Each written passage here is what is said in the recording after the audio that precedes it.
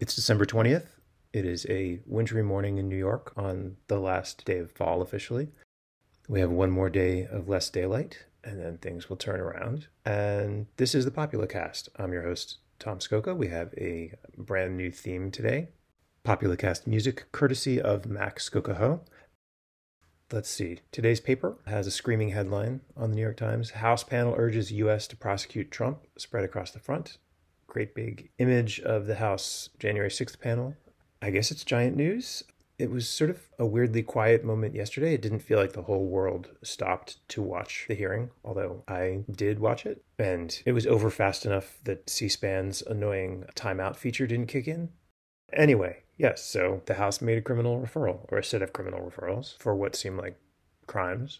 Action against an ex-president is a first, the lead news story says, and well, sure. Lots of things here are a first. The accompanying news analysis says, this time, power of TV eroded his image.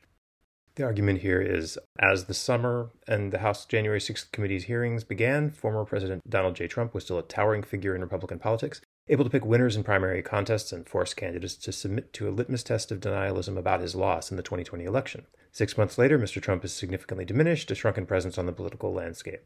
That passage appears on the front page of the paper right next to the part of the picture that has soon-to-be former Representative Liz Cheney in it. I keep hammering on this, but it seems strange to me that all the narratives of Trump's downfall tend to leave out the fact that he's already swept clean the party of the people who actually did anything to oppose him. But the story here is supposed to be that TV was his downfall, that the House committee was able to tell the story of his efforts to overturn the election in a compelling and accessible way. Guided by a veteran television executive, the committee sprinkled the story with moments that stayed in the public consciousness. Mr. Trump throwing his lunch in anger against the wall of the dining room just off the Oval Office, to a claim that he lunged at a Secret Service agent driving his car when he was denied his desire to join his supporters at the Capitol. There's something strange here about the whole question of what constitutes a major political event or news event and who has the power to make it so. This is a situation that the Times loves because someone official has made a declaration, and therefore the declaration is the news, and they can just go ahead and report it. The House doesn't actually have any power to refer charges. Trump isn't any more of a criminal today than he was yesterday.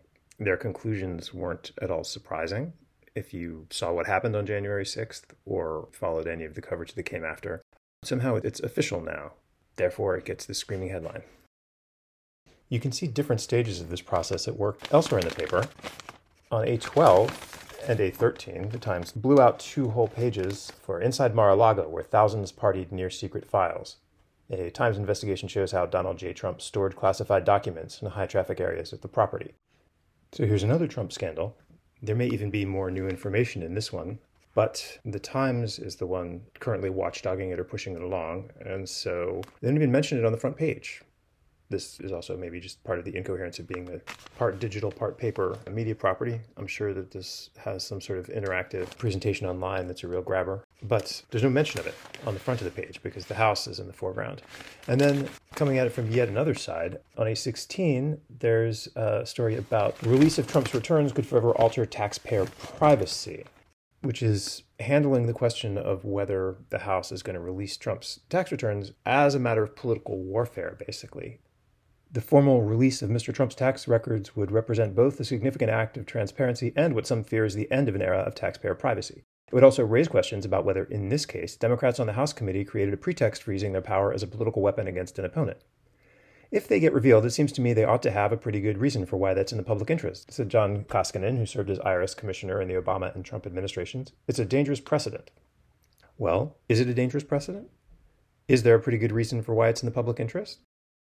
Earlier in the piece, the story had already noted several years of tax return data obtained by the New York Times showed that Mr. Trump paid scant income taxes over the years and detailed the financial struggles of his properties. It's a strange piece of positioning here for the paper to be making the claim that maybe you shouldn't know the thing that the paper also wanted you to know. The watchdog is watchdogging the people who are watching the thing that the watchdog was previously watching. Maybe just see what's in the tax returns and whether there's something worth seeing or not. But this preemptive hand-wringing seems bizarre. Anyway, have a great day. We'll talk again